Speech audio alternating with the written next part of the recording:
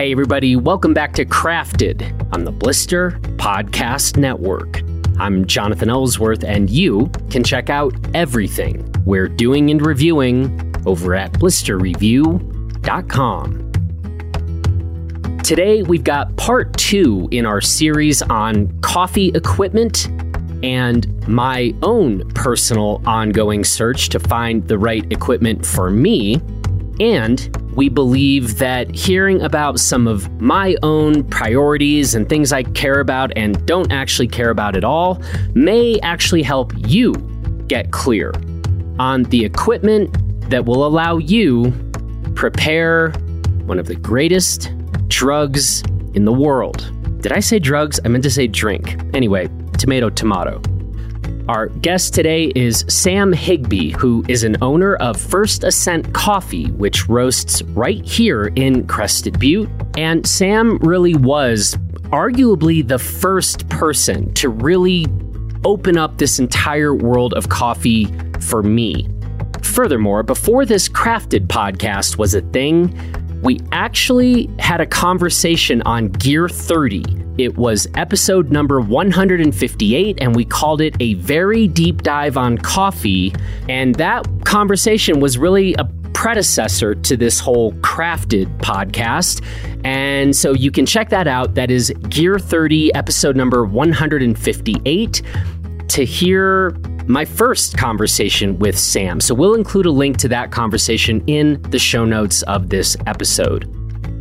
So give this one a listen and let us know what you think and whether these conversations are steering you toward either some new equipment or are actually getting you to think that your current setup is probably the right call for you, for the moment at least, and tell us why. This episode of Crafted is presented by our Blister Craft Collective, which is a collection of some of our favorite craft companies out there across a number of different categories. We will include a link to the Blister Craft Collective in the show notes of this episode, and I would encourage you to check out the Blister Craft Collective, take a look at some of the companies, and then give them a try. One, because these are awesome companies and they support the independent work that we do here at Blister. And two, I think that when you check them out, there's a good chance that these become some of your favorite companies, just like they're some of our favorite companies. And now, let's dive back down the coffee rabbit hole with First Ascent's Sam Higby. Here we go. All right. Well, I'm happy to be back in Blister headquarters with Sam. Now, you and I, you're kind of a pioneer when it comes to, coffee talk on Blister. You and I recorded a Gear 30 conversation a while back. We will, of course, include a link to that in the show notes of this episode. But I honestly don't remember if I first talked to Cody about coffee or if I first talked to you. But those were kind of the two first coffee talk episodes in the history of Blister. I think the Cody episode was before me. Okay. And then you just came in and we went hard on roasting. We did a deep dive into kind of origin and coffee, more into just coffee. Where does it come from? Processing, roasting a little bit, brewing a little bit. And I think even back then this is probably part 1 of many conversations. Yeah. Well, so why don't you tell people a little bit about your own coffee background and how it is that you got into this whole crazy world? Yeah, it's interesting. This was started because of your conversation with your friend Andrew. And he and I are similar in that I didn't really drink coffee. Honestly, I didn't drink coffee till I was 26 with any regularity. Holy cow. I was like him. It was if I needed a drug for an all-night drive to go skiing or something like that. I do remember in college when we got a coffee shop on campus and I had a cappuccino, and I say that with air quotes, and I thought it was terrible. It was so burnt and the milk was really burnt and foamy. Drug of choice used to be Red Bull or Dr. Pepper if I was driving across the country all night. So, but then I was working at a ski shop in Breckenridge, 2006, winter 2006, 2007. We sold backcountry ski gear, but backcountry wasn't nearly what it is now. Yeah. Part of that was the gear. I mean, I was thinking about it. It was like old Naxo bindings that broke all the time, to G3 Targa Telly bindings, and the old Garmon Adrenaline boot. Dynafits were just starting to be a thing, and none of us trusted them. So cold, drafty old cabin, and I started drinking chai from the local coffee shop, and then dirty chai, and then vanilla lattes. And then that summer of 2007, I went to work for Outward Bound out of Leadville, and I had a little lightweight plastic French press, and I made my coffee every morning in my Mega Mid before my students woke up. Black, thick, dark sludge. But it was my little quiet, happy place every morning before I started interacting with our students and our participants. So that was when I got fully hooked. Mm-hmm. And then I moved to Salt Lake, and there's a great little roastery there. They roast by the pound on these air roasters. And you walk in, there's a whole wall of roasters. They're glass. You can see the coffee roasting in them. And that was the first place where I had coffee from different countries that I could tell it tasted different because it was from Mexico or from Ethiopia or something like that. So was at Black Diamond, and then moved to Colorado. And once I moved to Colorado, I made a Facebook post asking friends where I should buy my coffee beans. And people suggested this roastery called Boxcar. Uh-huh. And it's on Pearl Street in Boulder. And at the time, it shared a space with a charcuterie. So you could get good cheese, good meat, wine, chocolate. And then Boxcar was roasting in that same space, and you could get a drink there. And it blew my mind in that it was the first coffee shop experience I had where it didn't matter who made my drink. I got the exact same delicious drink every time. And prior to that, every coffee shop I'd been in, you order a latte and the milk texture is going to be different. How much foam you get, the temperature of the milk, completely dependent on the barista. Mm-hmm. So Boxcar, I was like, oh, there's something going on here consistency wise. Mm-hmm. And then they also had this funky brewing system that used ceramic blanket beaker heaters like you would see in a science lab, and they were brewing by the cup in these glass beakers, and that was because of the lower boiling temperature at altitude, trying to create a consistent brewed cup of coffee every single time. And ultimately I decided that I wanted to be a part of that, and so I sent them this letter saying that I had never worked in coffee, but I had worked at a brewery, I had worked customer service, I had worked retail. So I understood working with people, but that because I'd never worked in coffee, that meant I didn't have any bad habits that they had to unlearn from me, or I had to unlearn from pitch. them. Yeah. Got an interview and got hired. And I started off washing dishes and then moved to brewing individual cups of coffee on the special brewer that they had. And then through that process, tasted a lot of espresso. Like, here's a bad espresso. Here's an espresso. What do you think's wrong with it? This one's too salty. This one's too bitter.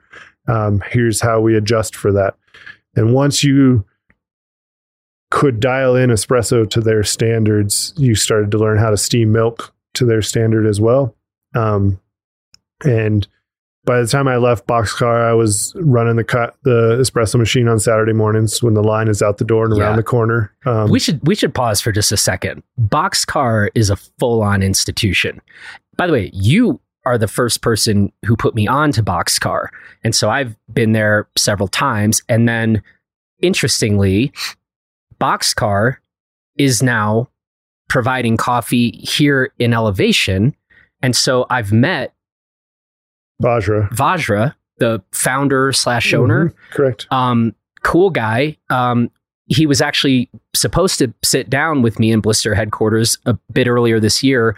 He had some stuff going on and had to cancel that trip back. But I feel very indebted to you, because when I went into Boxcar, like, this is a place very much doing things on point for sure. And let's just tell our listeners that if you get the chance to go, also the baked goods I haven't indulged in that part, and they're still rolling you can go buy wine in the back. Yep.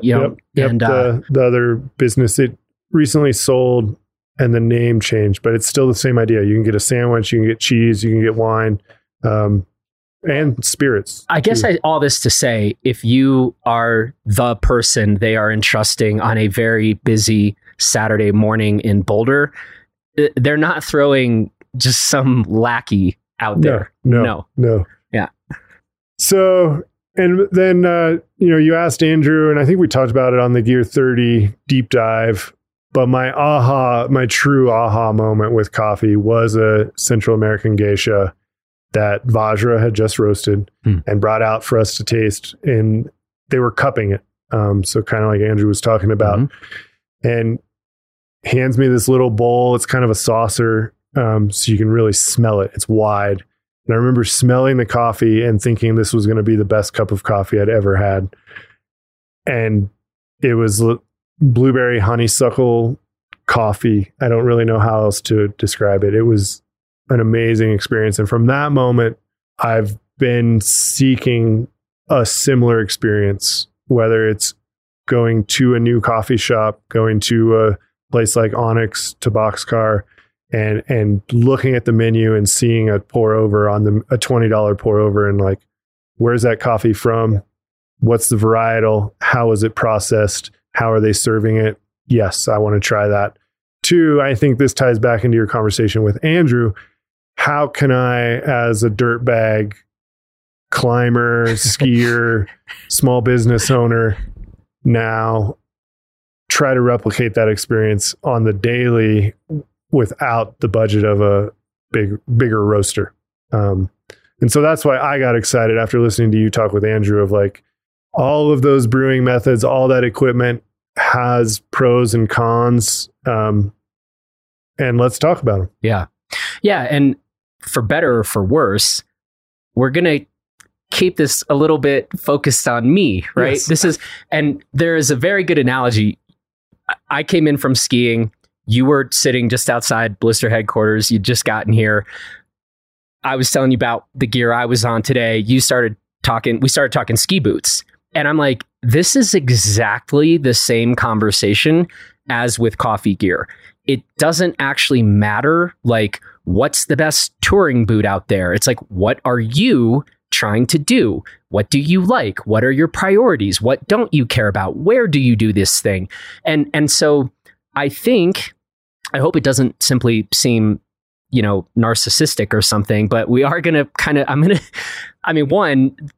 I am legitimately trying to figure this out for myself. And I'm developing some thoughts on the topic, but I think it will hopefully be helpful for other people. We say this all the time about skis and ski boots, but everybody really needs to figure out what their own priorities are, because then that will quickly rule out some of the gear we're going to be talking about and put other things on the table. And those, your choices might be things I ruled out for other reasons. And I was like, it was really great because I see we immediately talk ski boots for 15 minutes. And I'm like, this is exactly the same thing as talking through coffee gear. So ski boots, bikes, running shoes, all of it. Yeah.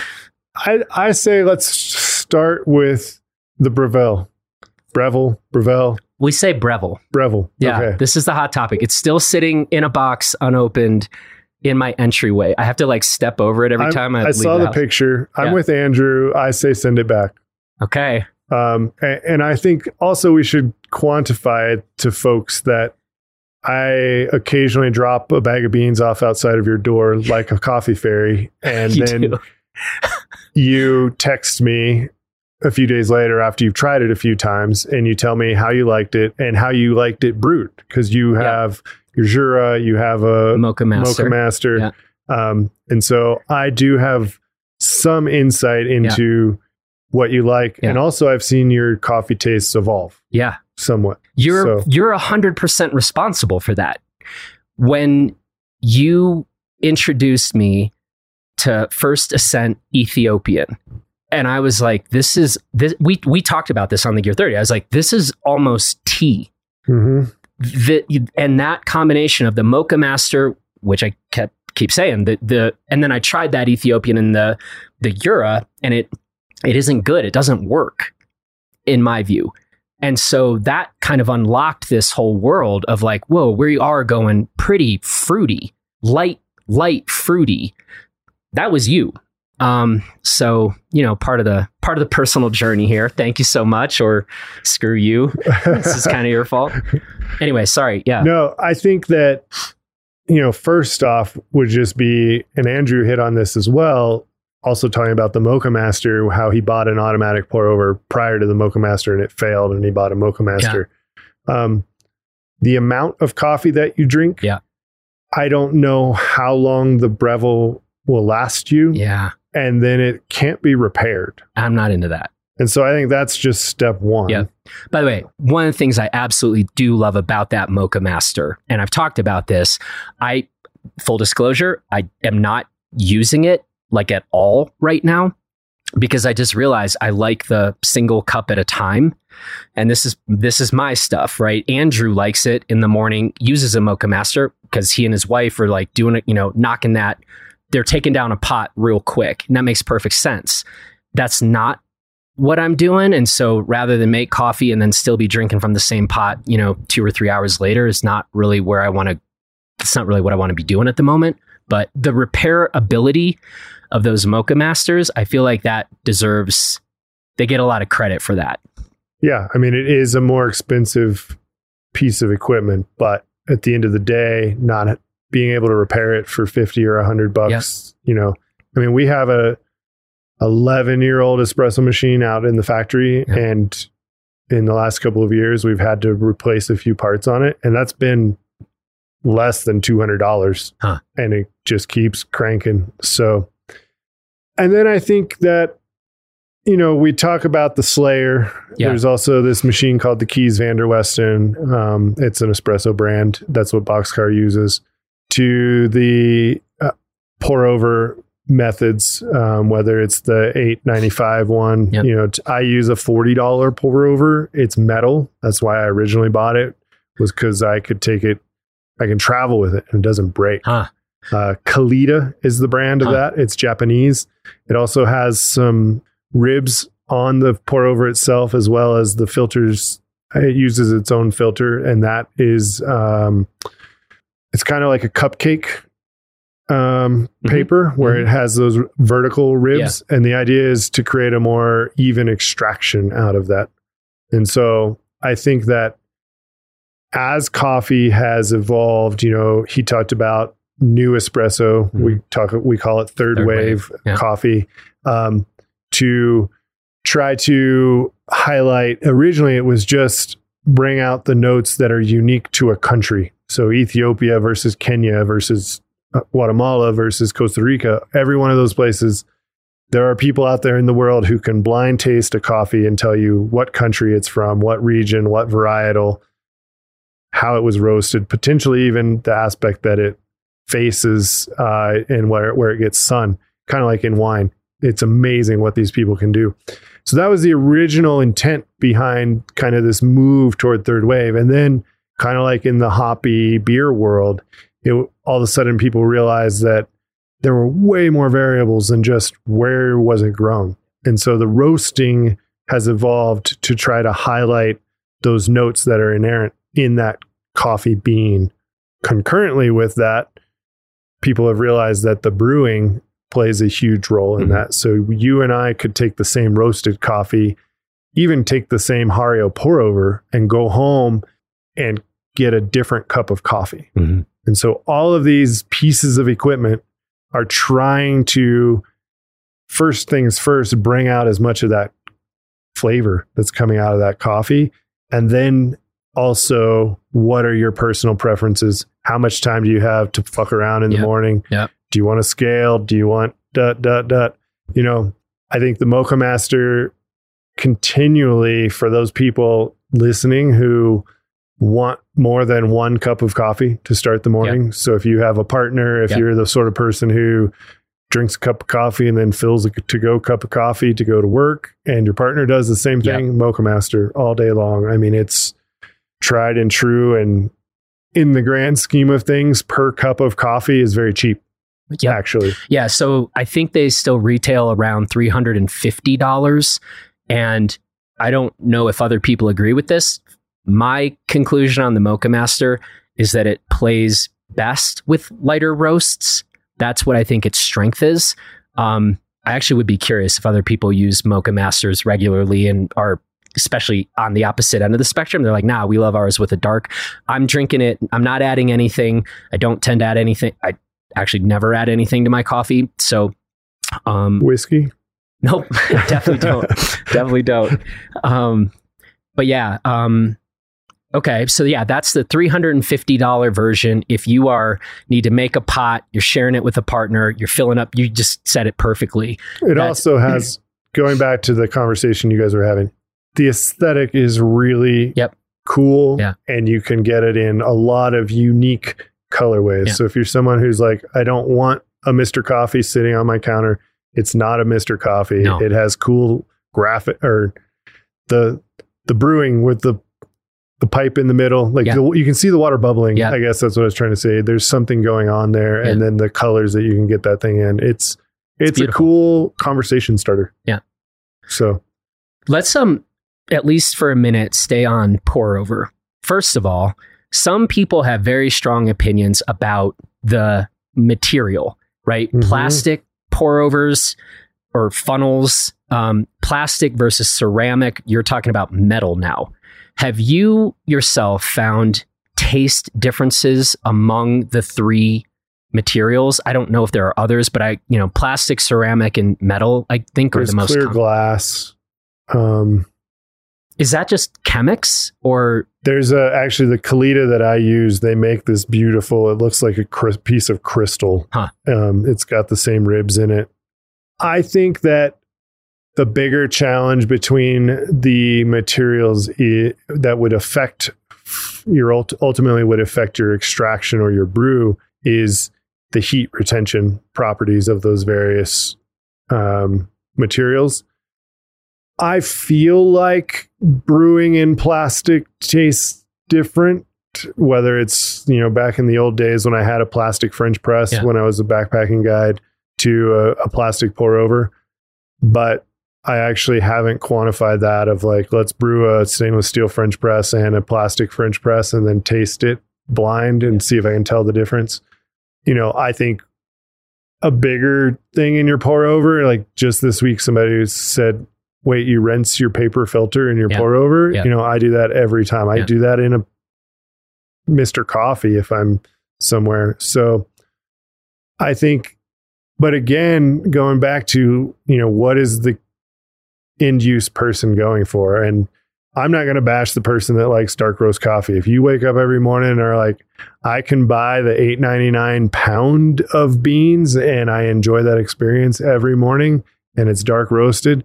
Like, we don't spend your money buying ski boots or blister memberships or tip your server. Well, like to Andrew's point, I can't drink coffee that's from the grocery store anymore. Yeah. I would rather, if I need caffeine, there are other ways to get it. Yeah. Staying on pour overs, ironically, given that I said in my conversation with Andrew that I'm just not interested in them. And ever since I made that statement to Andrew, I've been like, I think this is kind of what I do when I make a strong statement like that. I start thinking through like, really? Well, why? But here's my 2 points. One, I do feel like the repeatability is gotta just simply be trickier with a pour over than the fancier espresso machines where you're timing every shot and maybe this is just being lazy. It's like, you could just start a timer as you're pouring, but then are you pouring faster, slower, whatever? I kind of like the repeatability of something like a Profitec or, some of these other machines. So what do you think about pour overs from a repeatability point of view? So ultimately, that's why I decided on a pour over at home. But that being said, I do have a scale that has a timer on it. Uh-huh. And I make my pour over this same amount of coffee, the same amount of water, and I'm pouring a set amount of water at the same intervals. So I pour 50 grams of water in right away, let that sit for 30 seconds. I bump it up to 150 to 250 to 300 to 325, depending on the ratio and the coffee that I'm brewing. And I found that versus an AeroPress, versus a mocha pot, mochaletti, bialetti, whatever you want to call it, versus a French press, from the affordable options that are also portable. I think that's an interesting thing in this is like in my early days, I moved around a lot. I was couch surfing. I was living in the back of my truck, and I couldn't get a Mocha Master or an espresso machine. That wasn't an option. And so I found the pour over to be the most consistent. I could make a great cup of coffee every morning with a pour. This is a great point, because I don't care about portability whatsoever. And so that's just yet another, like, it's literally never even dawned on me to think about that. It's a great plus one for people on all of our respective priorities, so you just heard the man say it. And it's a cheap system to get started. So it's inexpensive, it's highly portable. And for a lot of people out there, those are going to be two things extremely high on their priority list. So yeah, I think, with a pour over, the kettle does make a difference, and that little gooseneck precision pour. But I found a gooseneck kettle with a thermometer in it, so I can see the temperature of the water, for $20 on Amazon. So I have a kettle. The scale I bought is, yes, you can spend hundreds of dollars for Bluetooth capable scales. I bought a $50 scale over 10 years ago. I replace the batteries like every 2 years. It takes 2 AA's. That's the size. It's 2 iPhones probably. So I have a kettle. I have the pour over, the scale. That said, and we don't have to dive down it on this one, but the craft specialty instant coffee world has made it so that I don't even travel with my pour over anymore. I drink good instant coffee, and if I'm somewhere, and then I use that as an opportunity to seek out good coffee shops.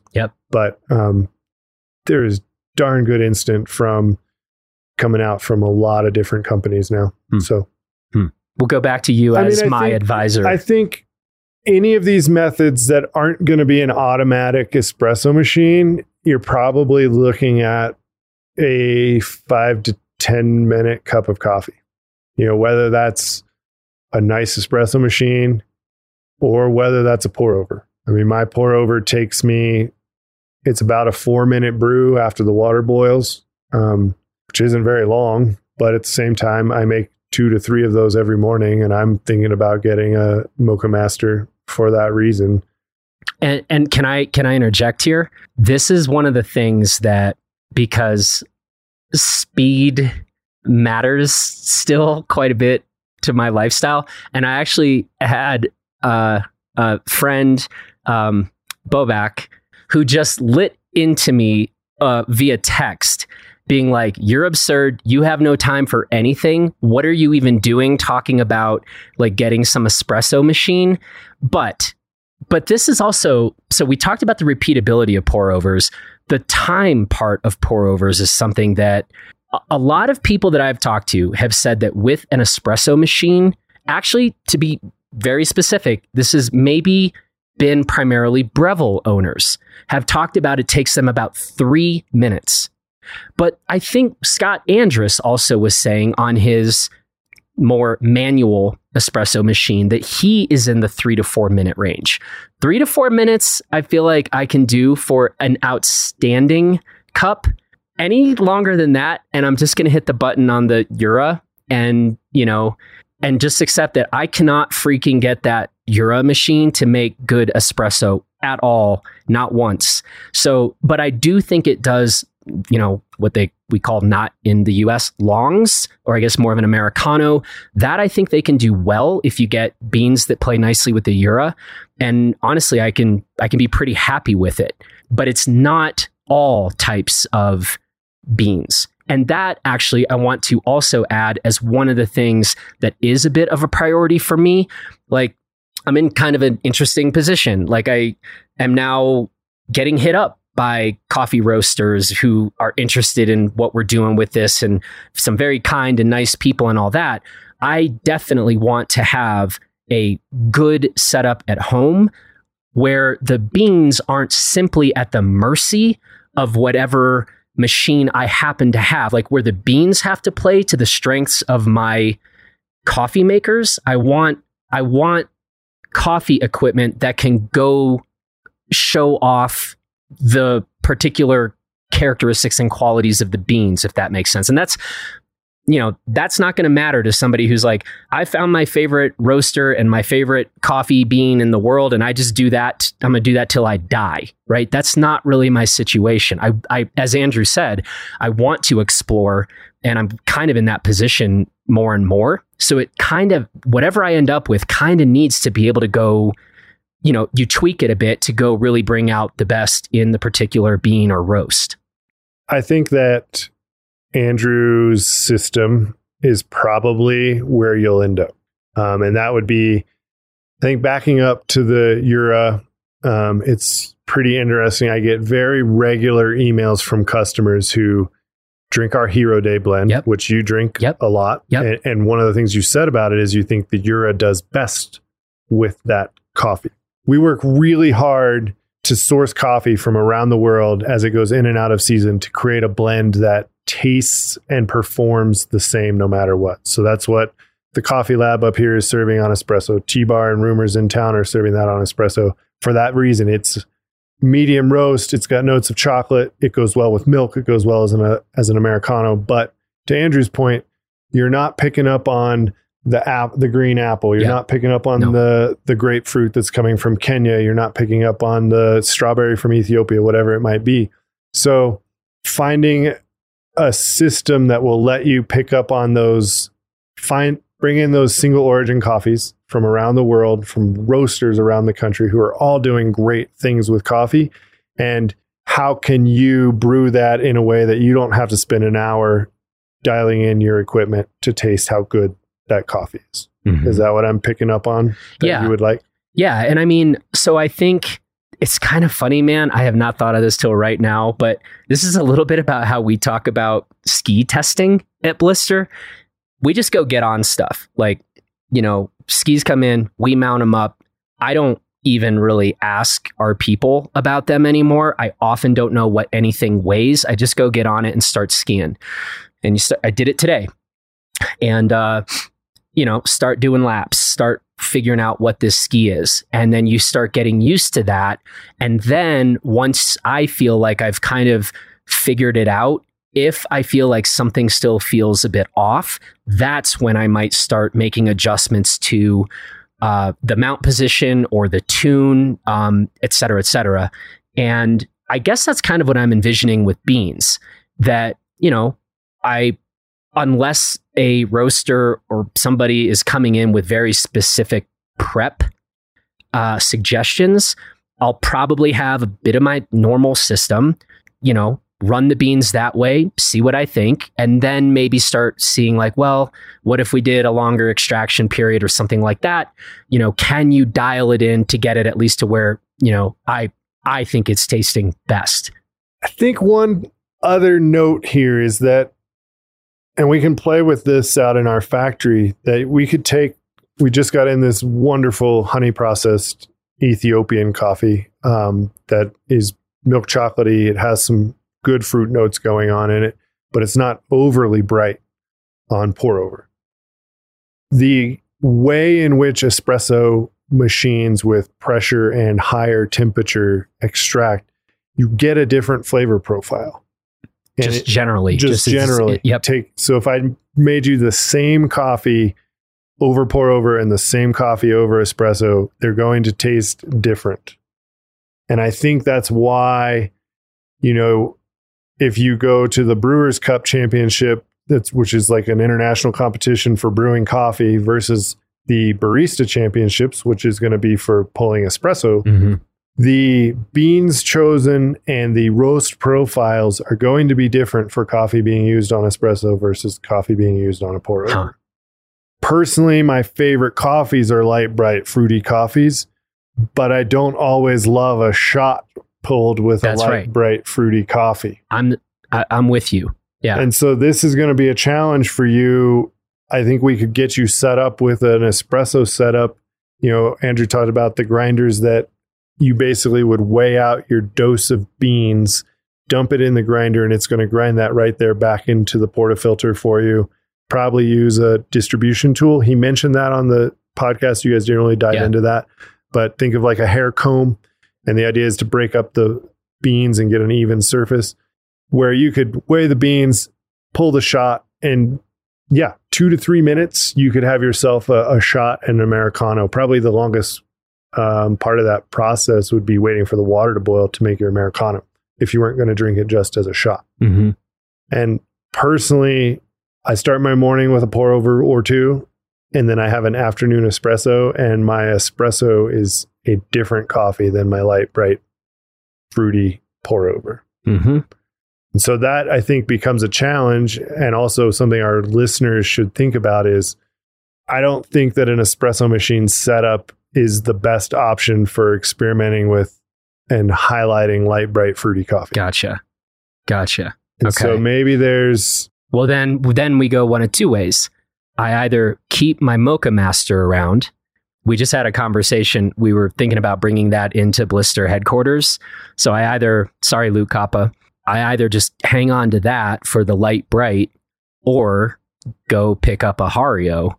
And then I got to figure that world out probably sometime this summer, since winter's I'm not sure is the time to start doing that. But that would be a cost effective way where you could, for, whether you get an $8 Hario or a $40 Kalita and a kettle, in the morning, you could have that light, bright, fruity, and then get you a setup that lets you make a repeatable espresso.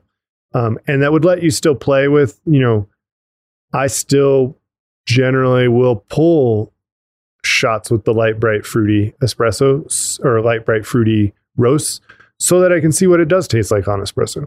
And you pull out different things, and sometimes it pulls out something that makes you think that this would be good in a blend, or particularly in a latte or in a cappuccino. And we can put those tasting notes on our website. Onyx Coffee Lab, a lot of these good specialty third wave roasters, if you read far enough down in the description of the coffee, it will tell you how they recommend you brew it. Mm-hmm. Filter is typically what it will say, and that's a pour over type device.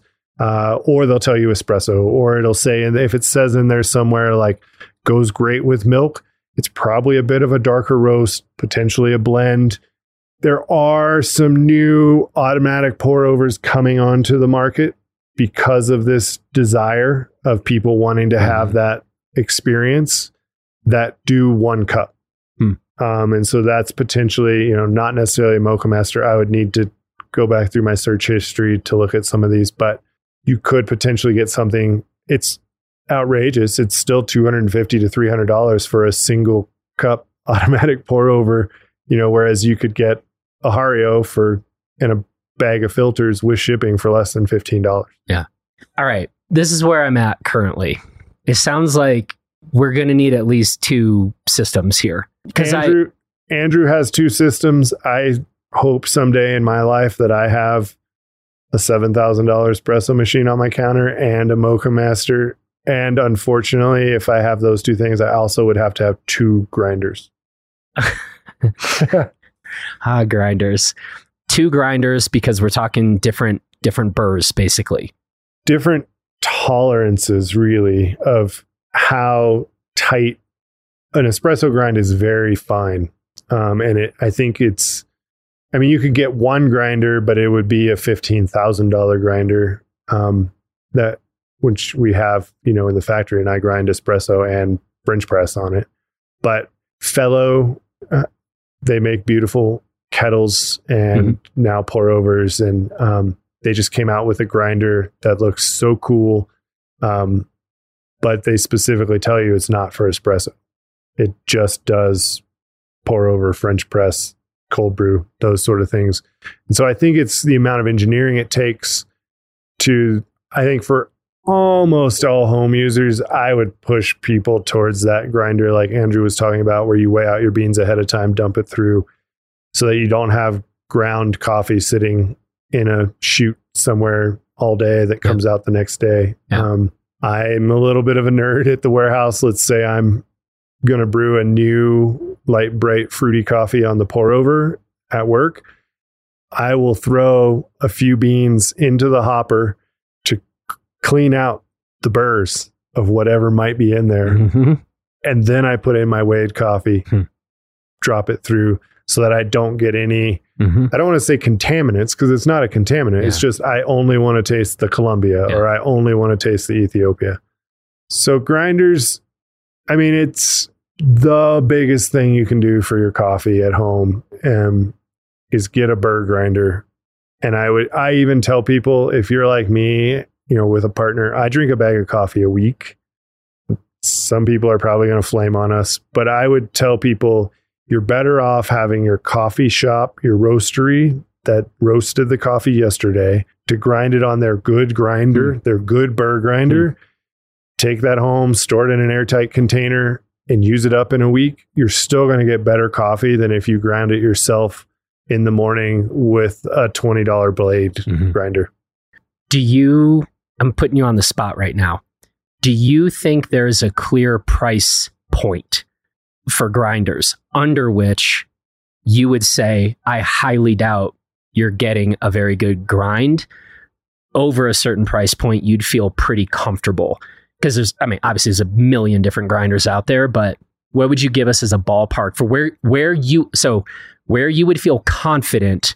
If you're paying that much, I suspect you're probably doing pretty well. Andrew mentioned it. It's the Baratza Vario grinder. The price on that keeps bumping up. Pre kind of supply chain, it was still just over $100, but it might be up to $150. It does a fantastic job. And for your average home coffee drinker, you're going to get 5 to 10 years out of that thing. I'm just looking this up. What I just found was the Baratza Vario W Plus. That's saying $600. Now I'm seeing it for $530, but maybe, I'm seeing like $530 to $600. I wonder what the W Plus is. W Plus, yeah. I'm going to look up here. I think the challenge with that grinder, going back to the original conversation about the Mocha Master, once the burrs are dull or something fails on it, you're buying another one. Dope.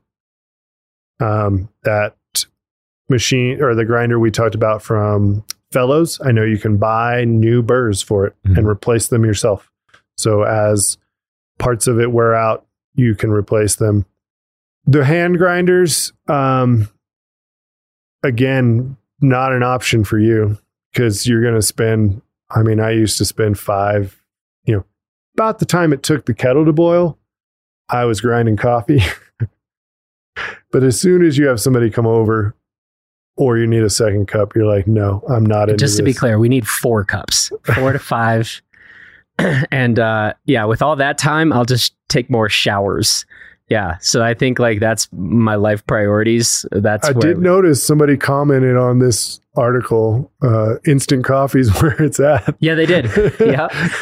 Yeah. And I answered that comment and I said, I like you. I bring First Ascent.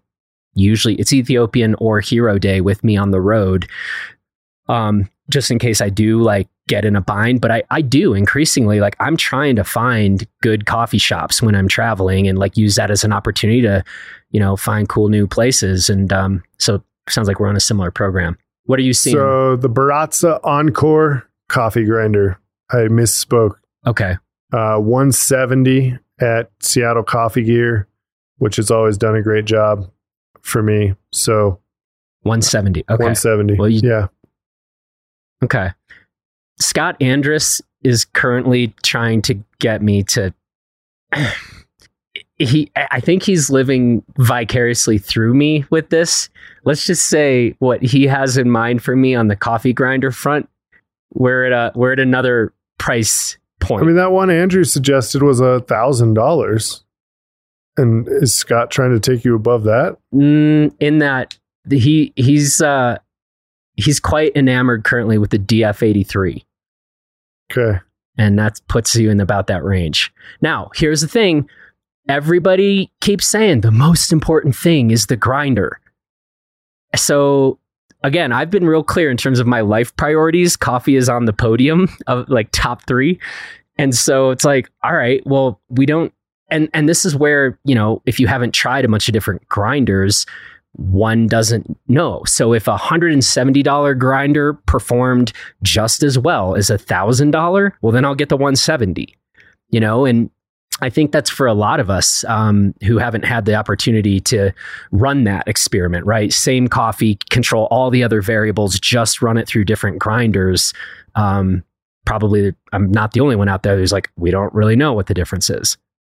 I think you do know the difference. And that is if you go to an Onyx or to a Royal or to come out to our place at First Ascent and you have a pour over and you're like, damn, what's going on there? We started with a 15,000 a grinder, a German-made grinder that costs more than my car does. Yeah. So, yeah, but is that? Can you get and I think this goes back to whether we're talking about bikes or skis or burgers. That was what I was thought about listening to you and Andrew of like, there are a lot of people out there in the world who are quite happy eating McDonald's hamburgers. And frankly, they don't want to be exposed to a Kobe beef burger and suddenly realize what a McDonald's burger tastes like and be ruined for the rest of their lives. And I think the coffee world can very much be that way. And so I try to, if folks are enjoying their experience every morning, keep doing what you're doing. But if you've been somewhere, whether it's a coffee shop or your friend's house, and you've had a cup of coffee that made you wonder and made you curious, hopefully the goal of this ongoing conversation, starting with Cody and who knows where it's going, will help folks in the same way that Blister talking to Mount Manzer about ski boots lets people pick up on little things that they think, oh, that's what I liked about coffee, and how do I replicate that and pull that in? And for some people, that is a medium roast shot of espresso. Yeah. And for some people, that's a light, bright, fruity pour over. Well, and a big thing for me, and it does very much tie into the review work we do, and we're just trying to help people sort of dial in all this stuff. I know that you have brought by some kind of more experimental roasts and you're like, check this out. And sometimes I've been like, man, I'm not clicking with this one. And just increasingly, I don't like the idea that I just don't have the equipment to draw the best out. That like, that's unfair. That's an unfair review process. Right. And, as I have been, playing with more different coffees than the rest, it's just not doing justice to the roaster, to the beans. If you're like, oh yeah, no, that's terrible. It's like, well, wait a minute. Is it bad? Or do you not have the equipment or the know-how to dial in the brew? Right? And so I think that really is kind of a big part. And it is now. I was given a lovely gift from some really nice beans from a couple different roasters. And I had beans, shout out to Genesis, a roaster in Anchorage, Alaska. And these people freaking care. They're like sweating the details. And I got 4 different bags. I was given very nicely 4 different bags. One was my clear favorite. And then I think a big part of that, though, is just I've been running it through the Ura and I'm not switching up the prep. And it's like, okay, it's not doing them justice. And I think that's one of the really fun things about the world of craft. There are people trying really hard on this stuff to dial it in. And if I've just got equipment that doesn't play nicely with that, and I'm coming back and being like, that wasn't very good, It's like, nah, that's not remotely fair, right? And it's disappointing because it's like, if they're putting it out in the world, presumably they think this is quite great. And sometimes if it is coming in a bit bitter or something at the end, I'm just now like, okay, I feel like this is the preparation, not the beans, not the roast. As we sit here surrounded by skis of all shapes, all sizes, colors, whatever. I mean, I think of it the same way. Like if you took that Hoji pintail fat ski out right now down International, and you're you like, would this have thing sucks. Terrible time. It's not designed for an icy groomer. Yeah.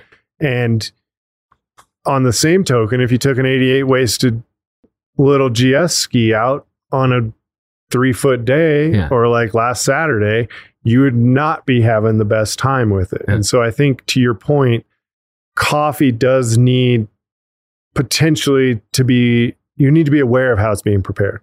And that said, I think with that, I think you're onto something that we could help you get dialed in with probably the same grind setting and dose of coffee and water and a Hario type pour over system that we could print you out a X number of grams of coffee, X number of water at this time, weigh it out, and you could every day take 4 minutes and make a pour over and taste that coffee that you're getting sent from all these amazing people. And then we could do the same setup, on a grinder that I just looked up, that the Fellow grinder. It's on sale right now for $250. So that's not too bad. No. And that grinder does pour over really well. So we could, for less than $300, we could have you a kick-ass pour over setup.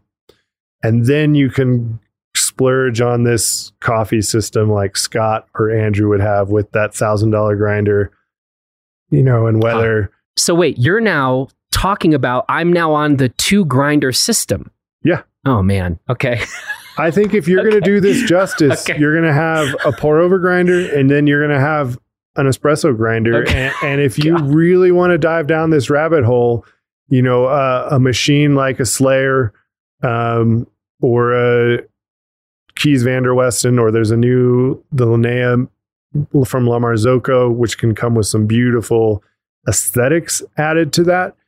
I think up here at altitude, pre-infusion is a must. If you're going to spend that kind of money on Can we talk about this again for a minute? Altitude. We talked about this a bit on our Gear 30 podcast, but this is relevant for a lot of people living in mountain towns. But yeah, so pre-infusion, all coffee, when you grind it, it starts off gassing. And the fresher or closer it is to roast, the more dramatic that will be. So there's CO2 and other gases trapped inside that coffee bean. And when you grind it and then pour water on it, it will come out in what we call a bloom. And a lot of folks have seen this in a pour over or their French press. And so in the coffee world, we found that after 24 hours off a roast, that first week or so is when you get the most vibrancy out of the coffee from roast. And so I say coffee goes stale. It doesn't go bad necessarily. It just loses that vibrancy over time as it off gasses. But that off gassing right after roast is most dramatic. And so in an espresso machine, a traditional espresso machine, you put fresh roasted coffee that's just been ground into the portafilter, put it in the espresso machine, and it's suddenly hit with pressurized, very hot water. And you have the off-gassing happening, which is pressure coming up out of the portafilter, while you have pressurized water coming down out of the espresso machine, which creates kind of a churning effect. And you would get either channeling through the bed surface, so that churning would break up the bed surface and all the coffee would come out through one part of it. Yeah. Or you get the very, very foamy, no liquid really comes out of the shot, and you haven't really extracted because you just, rather than water percolating through, you've just kind of had steam and stirring, and you're not really sure what's happening. So you would get a very inconsistent shot, and your drink would be tasting different. So a pre-infusion is modern espresso machines, and they do this various ways, will ramp up the pressure. So rather than immediately hitting that puck of ground coffee with 9 bars of pressure, They will trickle water or gradually pour water over the beans to let the off gas happen, and then hit it with that pressurized extraction. And now your high-end espresso machines almost all offer some form of pre-infusion. Yeah. The Keys Van der Westen that I talked about, it actually uses a spring that you can adjust the tension of. So over as the spring tension, it gets more pressurized. Some of them do it electronically where it's just a trickle followed by the 9 bars of pressure, everything in between. But your Slayer has that adjustability. Keys, I don't know that the brand new Linnea Micra has it, but there's a mini that's like $7,000. That definitely has pre-infusion. But you can get pre-infusion on machines that are, I mean, probably actually around $1,500, certainly at the $2,500 to $3,200. In espresso machines, I don't think I've seen any in that $1,500 range. I think we might be definitely, like if we're not talking about a dual boiler, if we're talking about a single boiler that maybe isn't worried about its own boiler for steaming, then I think you can maybe get you kind of a strip down. I think it would need to be one that has a PID and that sort of more programmable. Yep. A bare bones on off isn't going to give you that. Okay. But if you think back to those old lever operated espresso machines that you see in the 40s and 50s, it's really interesting. There's papers being written now of more of an academic study into the history of espresso and what is it that because of that lever action, they could actually pre-infuse. They could initially open it up and let some coffee in or some water in on top of the coffee. And then as they pull that lever down, they're pressurizing it. And I know one guy who lives up in Netherlands who is he's totally into light roast fruity Ethiopias, and he has an old lever machine and he keeps fixing it for that reason. He's like, I've got my pre-infusion dialed in. Plus it looks really cool if we're talking about aesthetics.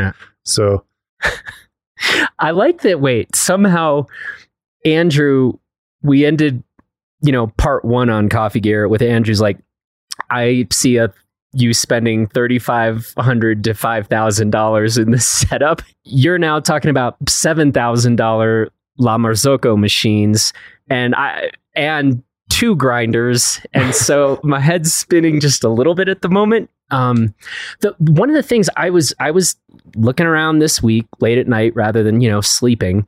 The funny thing about the La Marzoccos is they look like they actually have they look a lot less manual than a traditional espresso machine does. A lot fewer knobs to turn or levers to pull. And I was like, is that they're going for a little bit more of a little push more toward an automated experience? I mean, I guess for the sake of repeatability, but I was just a little surprised. Like, why are these commanding such high price points when it seems like you're not getting the same level of control?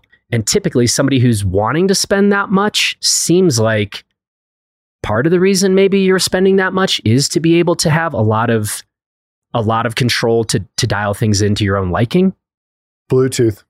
There's an app and you can go in and you can control on that La Marzocco. You can control pre-infusion time and volume. So how long it takes to put X number of grams into that, to your shot, to the PID of how hot you want it to be inside, those sort of things. So I think it's more that it's still very adjustable, but then once you find your settings, it's set and programmed versus a quarter turn of the knob for 5 seconds and then a half turn of the knob, that sort of thing.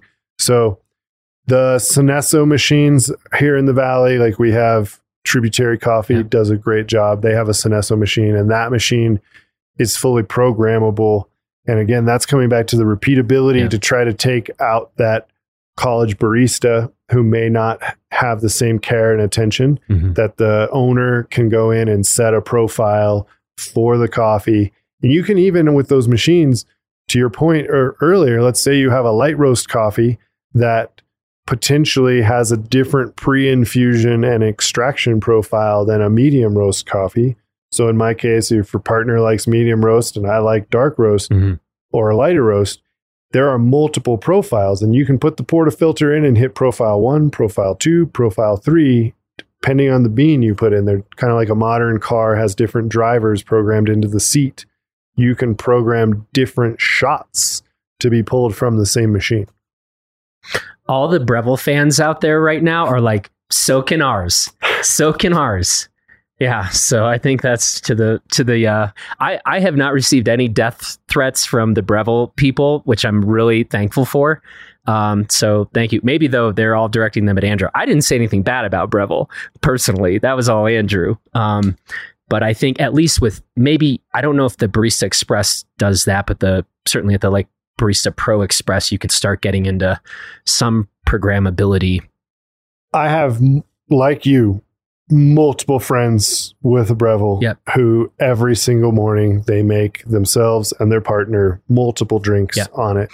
And that being said, none of them prefer a light roast. Gotcha. A lot of them have tried it because that's what I do and that's what I love and that's what I push on them. And they're like, yeah, it isn't my thing. And so I think that could very much play into it. And again, I told you earlier, like this brand new light roasted Ethiopia we have on espresso, it's pretty tart and it's pretty in your face as an espresso shot. And if I'm pulling an espresso, I mean, I play around and do custom blends all the time. I'm like, ooh, I like the strawberry of this, but it's a little too tart. And I mix it with the Hero Day or whatever it might be. But somebody at home with a Breville isn't going to be doing that. All right. I think for your average consumer, if they know they like an Americano with cream or an espresso shot with an amount of steamed something, oat milk, for most people, that Breville is going to be just fine. And, again, at the same time, what are they? $600? More. Yeah. Like kind of, I think the lowest end Breville, which is, I believe, the Breville Barista Express, it's called. That's, like on sale, maybe around $650, but I think they're at like $750. And then you kind of start going up from there. But if you buy good beans, and especially if you have multiple people in your house, you've paid for that machine in 3 months of not going to a coffee shop. Yeah.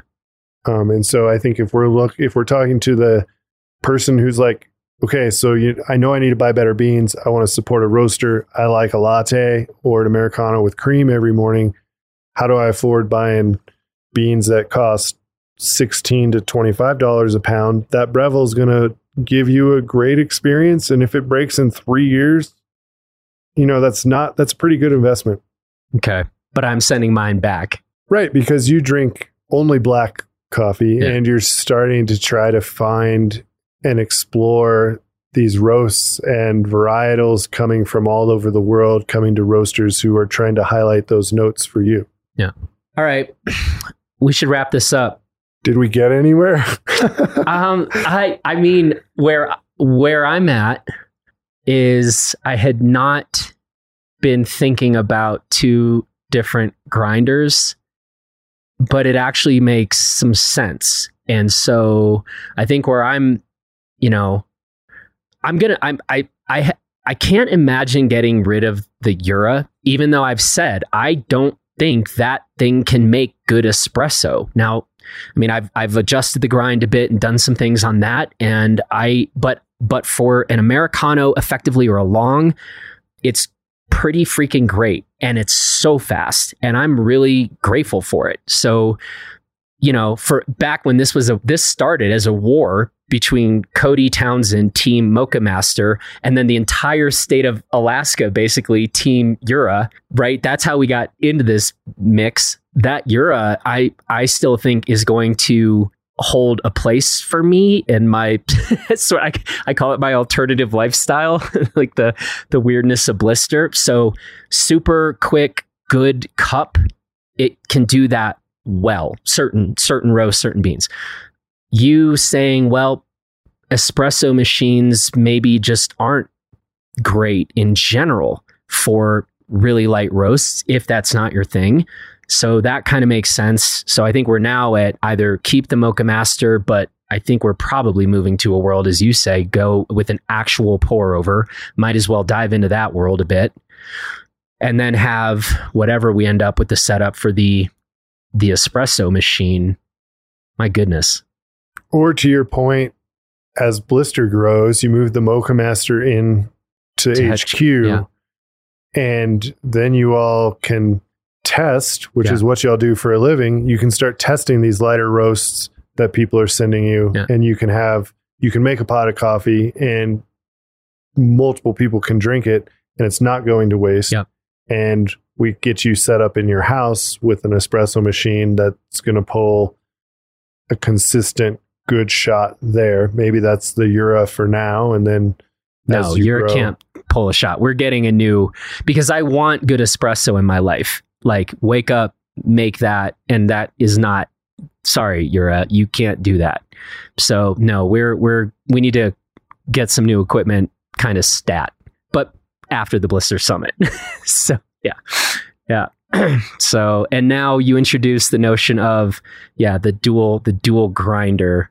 Some people are definitely listening to this, just shaking their heads. Others are nodding along vigorously, of course. You'll need a grinder in here. Yeah.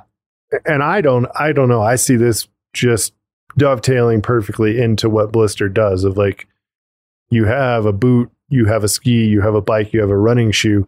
You don't just send that out on one person and take that one person's opinion of that piece of equipment. And so let's get that coffee in here from whether it's the roaster in Alaska, First Ascent, whoever it might be, and you brew a pot of it and you all enjoy it. And then you come back with your notes on it. Yeah. And you're going to probably have folks within Blister who prefer different roast levels and who will come to prefer different origins, Central Americans, Africans, whatever it might be. But y'all can at least have a consensus and a group of like, here's what we liked about it, here's what we didn't like, or what was not my style, whatever it might be. I think that sounds really cool. And living here, I want to be a part of that. You can knock on the door. Text me and be like, hey, we just got a new coffee in from wherever it might be. Come up and take, let's go taste coffee and go ski. Yeah. Oh, okay. Twist my arm. Speaking of tasting coffee, apparently you and I are going to do this tomorrow at First Ascent. We're going to go do a little cupping. So this is going to be my first sort of true cupping experience, other than running little mini experiments in my house between the Mocha Master and the Jura. So we're going to meet up and man, we were really just going down the rabbit hole on this one. But yeah, we'll get you caffeinated. You can take some pictures and we'll probably meet up to talk again. Yeah. We should get Cody out for a cupping sometime when he's in town. And then we can all sit around and nerd out over caffeinated, talk about coffee. All right. We'll probably let Cody come to one. So, all right. That's the plan. So, well, thank you for this conversation. Yeah, thank you. And look forward to trying out some coffees tomorrow. And what a fun weird world all of this. So, but mostly fun. And I'm enjoying the hell out of all this. So appreciate the conversations as always. It's pretty great, and with what you guys do and your end consumer, most of us can't ski on more than 3 or 4 pair of skis a year. Mm-hmm.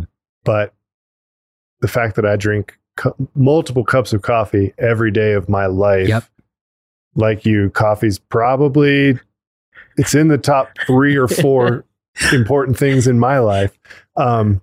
I get to try literally dozens of coffees every year, probably more than that, several dozen for sure. And it's great. I go to bed at night when we get a new coffee in and we roast it and I take it home. I go to bed thinking I get to try that new Ethiopia tomorrow or whatever it might be. And so, it is weird, but it is really fun. And it's, I would guess that a good portion of your listeners, it's in their top 10 important, needed things in their life. So we'll keep talking about it. We will. Hey man, thank you. As always, this is fun. Yeah. All right. And see you tomorrow. Sounds good. Yeah, we'll get you over caffeinated. Well, that's it for this edition of Crafted. I want to say thanks to Sam for the conversation, and we should let you know that we did the next day go do that cupping that Sam was talking about. So I headed over to First Ascent. It was really my first cupping experience, and I can say it was, in fact, eye-opening. And let's just say that it confirmed some of Sam's suspicions and some of his recommendations for me. So we'll be talking more about that cupping, I'm sure, in our next installment of this Coffee Gear series. We might take a break. So anyway, stay tuned for that. Now, I also want to say thanks to the strikingly handsome Justin Bob for producing this episode. J-Bob actually is going to be arriving at my house for the Blister Summit in just a couple days. J-Bob, I am stocked up on plenty First Ascent coffee for you, so we should be well caffeinated this whole time. Can't wait for you to get here. Thank you for producing this episode, and thanks to all of you for listening. If you are enjoying these crafted conversations, then we would really, really appreciate it if you would take just a minute to give us a rating or review wherever you get your podcasts. And again, let us know that we're not the only weirdos out there who really, really care about good coffee. We'd appreciate it. Let us know we're not alone in this vast universe. Leave us that rating or review, and we will talk to you real soon.